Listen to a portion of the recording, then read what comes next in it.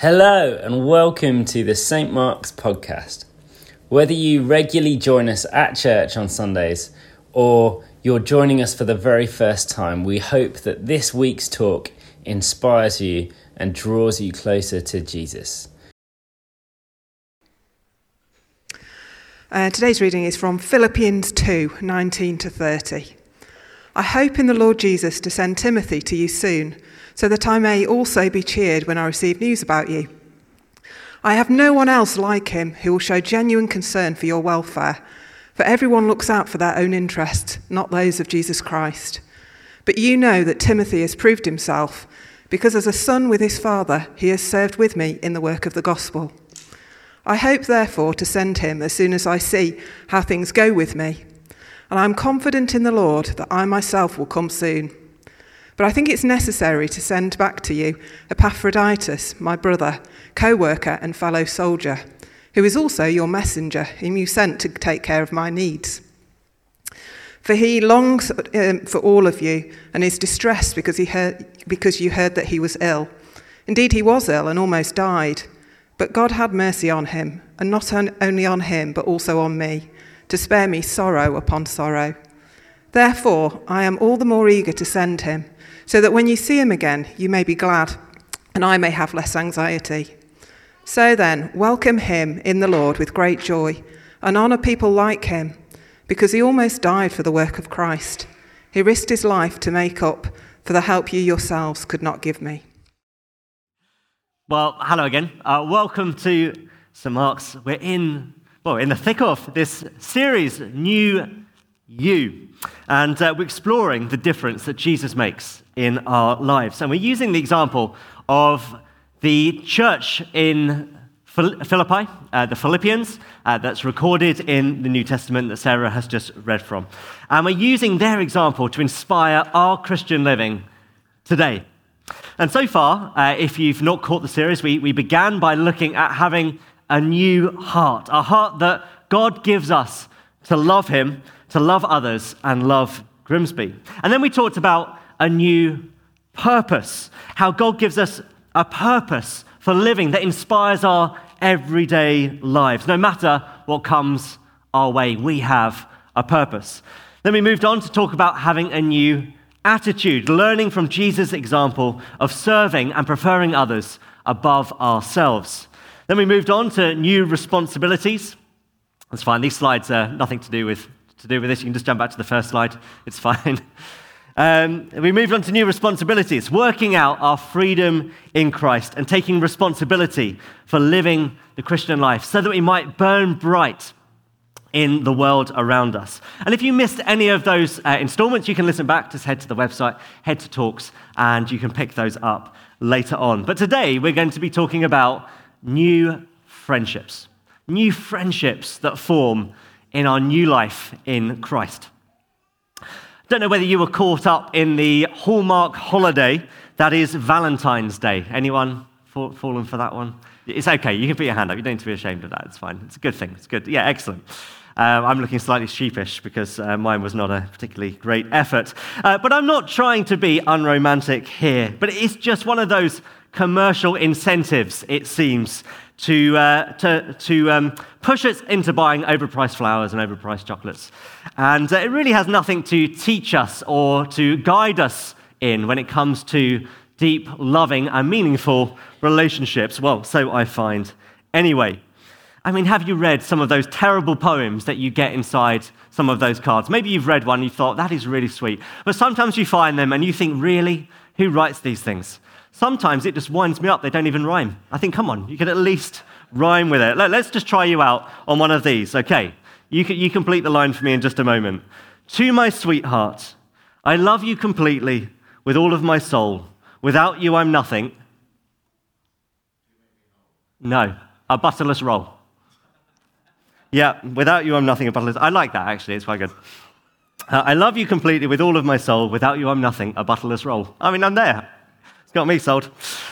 I'm not sure what St. Valentine would have made of what the day has become. He was a priest, possibly a bishop, and martyred at Rome under the Emperor Claudius in the 3rd century. And he was known for blessing those who had a deep love for one another, as Jesus had taught his disciples to do. And it was the love, really, of those early Christians that stood out in those early centuries. There was something about the way they loved one another that looked so different.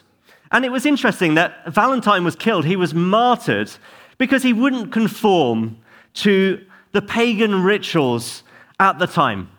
He preached a different gospel, a different message, a good news message of a love that was divine, a love for God and a love for one another that stood out amongst all others. In ancient Rome, Valentine would have witnessed the festival of Lupercalia, which was a fertility sort of ritual that sought from the gods all sorts of favors for fertility. And there were all sorts of rites and rituals that were performed. They involved, much of the time in the early centuries, promiscuous and sadistic practices without love. It was quite different to the love that was preached about and modeled by those early Christians, including Valentine. I would say that the world has moved on, but I'm not so sure that it has in some cases. So what has this got to do with new friendships? Valentine's may be all about lovers, life partners, marriage, but the love that Jesus teaches us about brings a richness to other sorts of relationships too. Marriage is a gift from God to be held in high esteem, but it's not the ultimate prize or marker for loving relationships. The friendships we hold as Christians are equally marked by a divine love.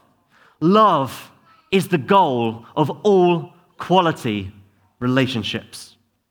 So, pushing the Hallmark holiday aside, we ought to be asking, well, what makes for a quality relationship? And for the sake of the time I have left to speak, how can we build and maintain new friendships as followers of Jesus? So I just wondered this morning, as you reflect on that, would you like to have more quality friendships in your life? Perhaps for you, for whatever reason, you don't have many friends at the moment, and you're thinking, I would love some of those deep friendships in my life. Maybe you would benefit from some of your friendships being strengthened, going deeper. Well, let's look at what God says about friendship through his word, using the example of Paul, of Timothy, and Epaphroditus in our passage this morning. But just before we touch on those three friends, let's go back to the start, as I like to do, to Genesis, the beginning. In the beginning, God created. And his finest creation at the very beginning came in the form of man and then also woman.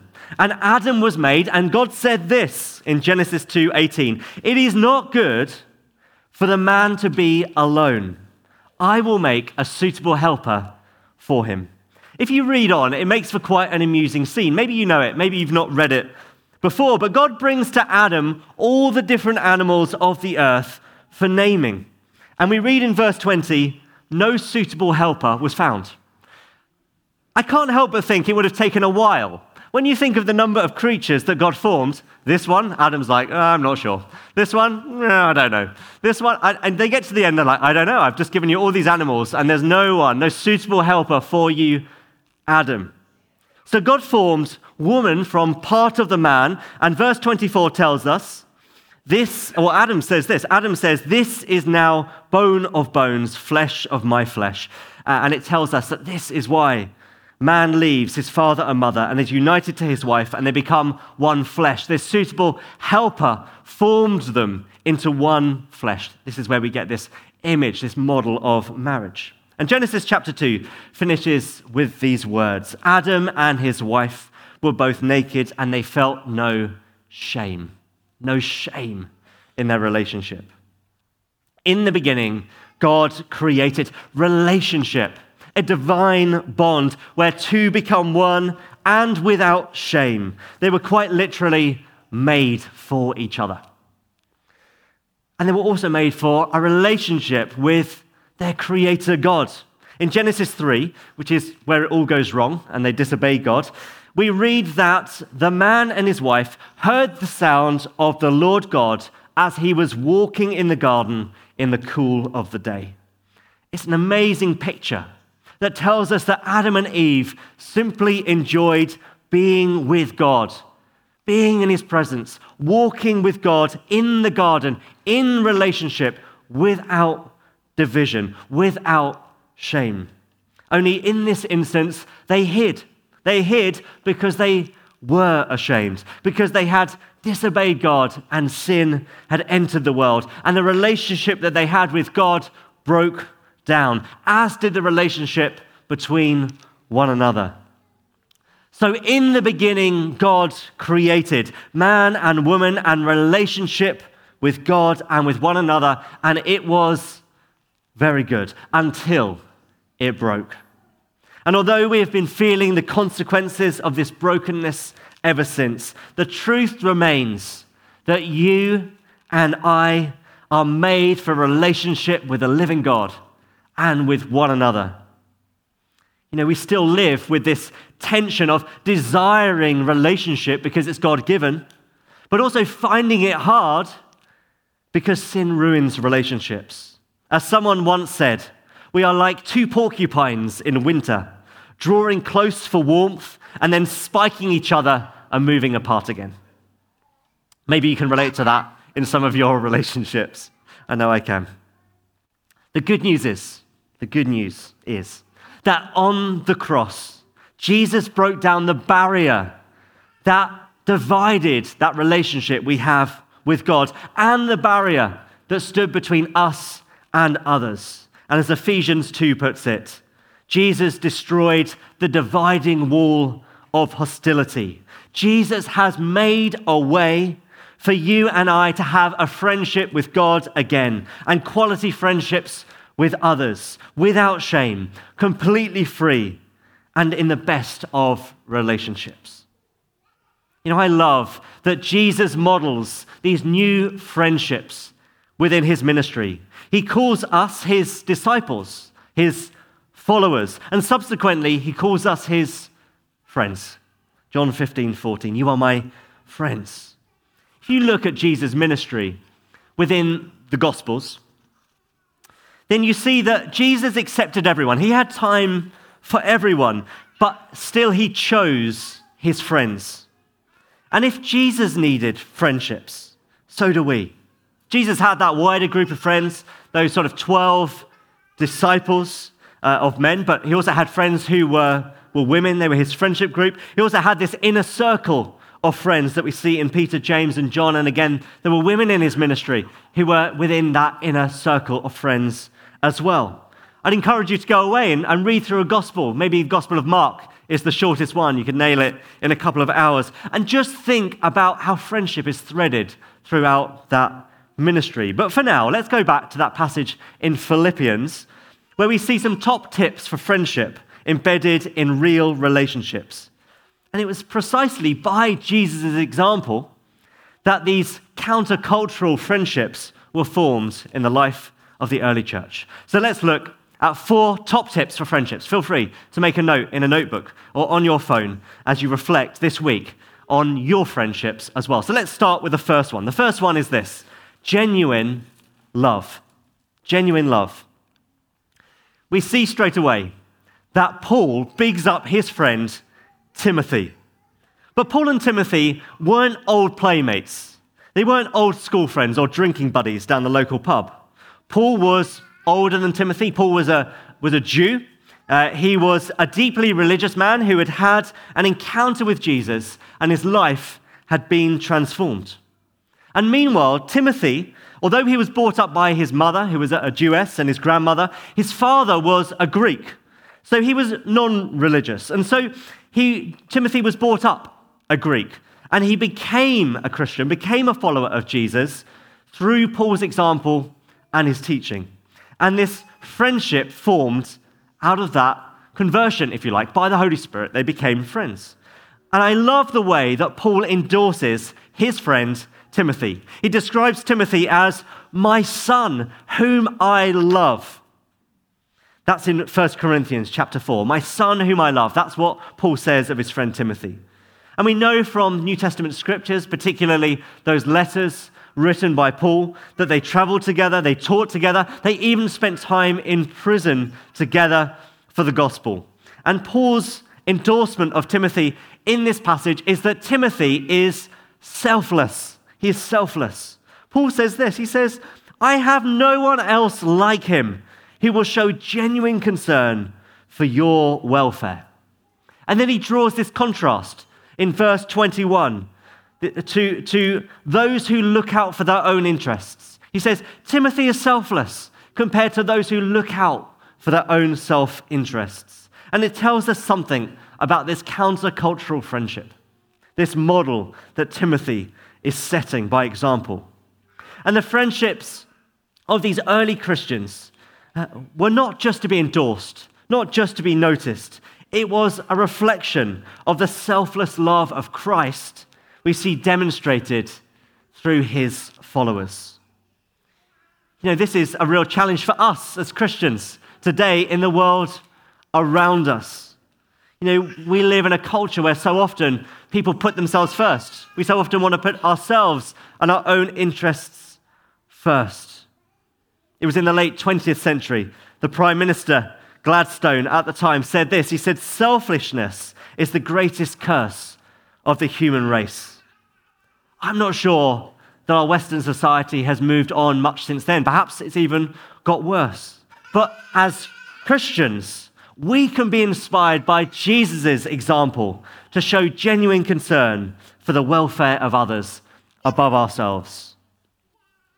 Then Paul has this other friend with the brilliant name, Epaphroditus. And Epaphroditus shows his true colors in his attitude towards others. Epaphroditus, we heard, was ill, and the church have a genuine concern that he is ill. Epaphroditus starts to become anxious, that the church are anxious that he is ill.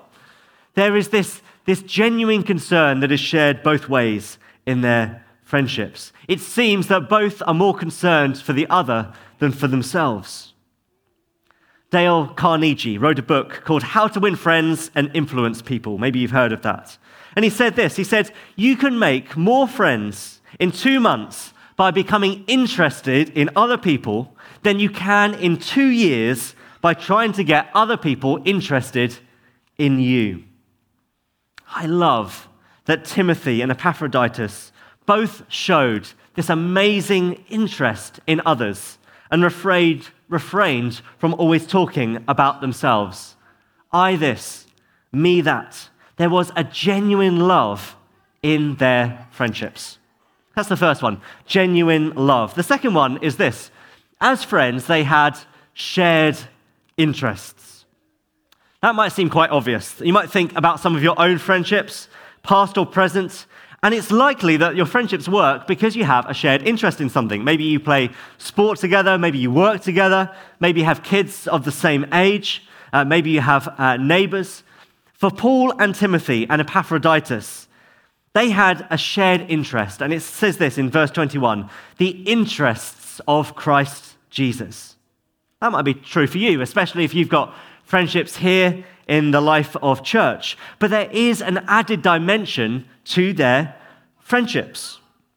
And this is an added dimension that is true for us today as well. And it doesn't come into our worldly culture. It is a closeness described in the New Testament as fellowship. Fellowship. Fellowship comes from a Greek word, koinonia. And it means to hold something in common. And you might be thinking, well, okay, you can hold something in common and have friendships around sport or work or neighbors or whatever else. But this was something far deeper. This was a bond of unity and is a bond of unity that forms when the Holy Spirit is at work in our relationships with one another through our shared beliefs, through our shared convictions, and through our behaviors. It is a bond that gives us a freedom to worship together, to pray together, to seek God's kingdom together, to serve together. It is a bond, a friendship like no other fellowship. And if you've come into St. Mark's, you've experienced a bond of peace, a bond of togetherness. It is koinonia at work. But koinonia lived deeply happens beyond coffee at the end of the service. It starts when we begin to gather together in small groups, when we meet together in triplicates to pray for one another, to support each other, just to have fun together. You can do that at any time. That's where this deep bond of friendship starts to form around shared interests. The third top tip that we see within the passage in Philippians is that they had a shared mission. When people join St. Mark's, we say that the way to do that is to pray, serve, and give. That's how you get buy-in. That's how you get to invest yourself within the mission here and all that God is doing in and through us. You get to play your unique part in the shared mission. The reason we encourage people to join a team is because within a couple of weeks, if you have joined a team, you get to know people by serving alongside them. You get to build friendships with people rather than just making polite conversation over coffee at the end of a service until next week when you do the same. When you serve alongside others, you get to play your part in this great story of renewal as people get to encounter the love of God, as we learn together to live more like Jesus, as we are filled with the Spirit to go in the power of the Spirit to see lives and communities transformed. We have a shared mission. And Paul and Timothy had a shared mission as they served together in the work of the gospel. Paul says that Timothy has served with me in the work of the gospel. You know, Paul is older, he's more senior, but there doesn't seem to be a hierarchy in their service. They serve alongside. The term that Paul uses is that Timothy slaved with me. It's that deep, it's that raw, their friendship of service. Paul and Epaphroditus are described as co-workers in the gospel. Co-working and serving alongside each other is where true fellowship happens and where relationships come alive. It is participating in God's mission that causes their friendship to grow and to flourish. You know, if we didn't serve alongside one another, if we weren't part of a wider mission and all that God was doing, we would become quite quickly a club, inward looking, and we would die out. However, when we work together in mission and we serve as the church together alongside others in the work of the gospel, new friendships are formed. And the fourth and final top tip we can take from this passage is that to build new friendships, we need to take risks and embrace battles. You know, this is where things get rocky, because where there are risks, where there are battles, people get hurt and limbs get knocked out of joint. But let me just explain why this is so critical in building new friendships. Paul describes his friend Epaphroditus as a brother, that's the genuine love, as a fellow worker, that's the shared interest and mission, and then as a fellow soldier. There exists a common toil, a common danger, a common suffering in their relationship. Because the reality is that the Christian life is not easy, and we will face battles. We may not face much persecution here in the West, although we might, but elsewhere in the world, they face persecution as a huge battle.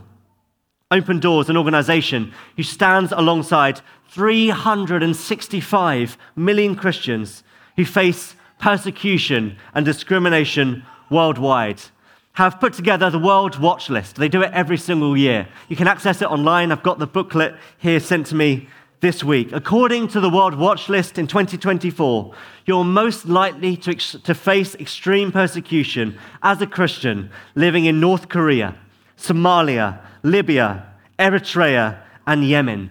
Many of those Christians are murdered because they won't denounce their faith in Christ. These people are our brothers and sisters in Christ. They are our spiritual friends. When I think of the suffering they may face and the battles each of us face for living the Christian life, how important it is to know that a friend, even though you may be separated, is praying with you, is standing with you in the fiercest of battles. And for those who are martyred, how amazing to know that you will see your friends again in eternity. That we can be sure of. You know, when we face battles, these new friendships come into their own. We draw alongside one another. Koinonia is birthed. We realize we are not alone. You know, Epaphroditus, his name means gambling luck. It's interesting that Paul says that he risked his life. He gambled his life for the sake of his friends. By associating himself with Paul, who was in prison on capital charges, he could have been thrown in prison. By his hard work, he risked his health for the sake of the gospel. Whatever happened with Epaphroditus, we see how he showed reckless devotion to his friend Paul. In the book of Acts, Paul and Barnabas are described as men who risked their lives for the name of the Lord Jesus Christ. In the days of the early church, some of the believers gained the nickname the gamblers. They had a reputation for going and visiting the sick and people with infectious diseases, hazarding their life for the sake of Christ to take the gospel. Jesus took risks with his friendships too. Jesus made himself vulnerable to his friends. He said in John 15:15, I no longer call you servants, because a servant does not know his master's business. Instead, I have called you friends, for everything I learned from my Father, I have made known to you. You know, in the end, Jesus was betrayed by one of those friends, and he was deserted by the others. They all did a runner on Jesus. You know, our friendships will face rejection and hurt and being let down. The challenge as Christians is to be intentional and quick to extend grace and forgiveness and reconciliation. So there we have 4 top tips from the scriptures for building these new friendships: genuine love, shared interests, shared mission, risks and battles. I wonder, what do you need to put in place in your life to now build those new friendships, to strengthen the friendships you have? I wonder what it would mean for Grimsby if we can model these sort of Jesus-centered friendships. You know, I think if we could do that, we could start to master it. We would have a strengthened mission here, working alongside one another to see a greater life, a greater love, a greater life, and a greater Grimsby. We'd have a lot of fun doing it. We don't ever want to get to the point where we serve out of duty or become a club. This is the best time to be working on God's mission alongside one another. I think we'd see that word fellowship really coming alive, moving away from becoming a religious cliche to something that is desired by those who come in to church. People see something and they think, wow, what is it about you? What is it about this place? I want that for myself. If they can see that, they'll want Jesus for themselves. You know, I think we'll have something going on that's more meaningful than a Hallmark Valentine's Day. Something really worth celebrating, worth working at day by day. Relationships that grow firm foundations and roots as we love God and learn one another with a divine love that transforms our relationships. I'd just love to pray for us and just begin that with these words from Jesus.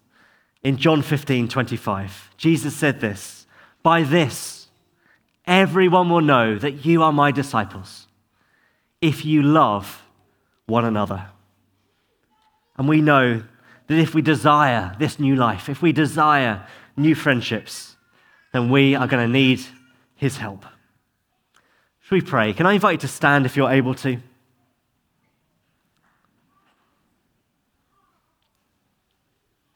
You know, we can hear these words, we can look at the scriptures and think, yeah, that's good. But doing it is the hard stuff. So why don't we ask the Holy Spirit to come and inspire us and empower us to do that?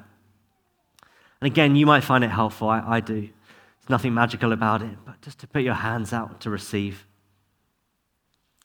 It's just a sign of openness to what the Spirit wants to do next in you and in us.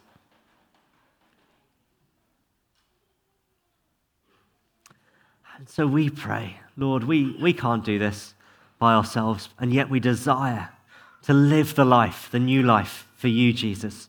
We long for these deep friendships, these new friendships. So we pray now that you would pour on us your Holy Spirit. Come, Holy Spirit.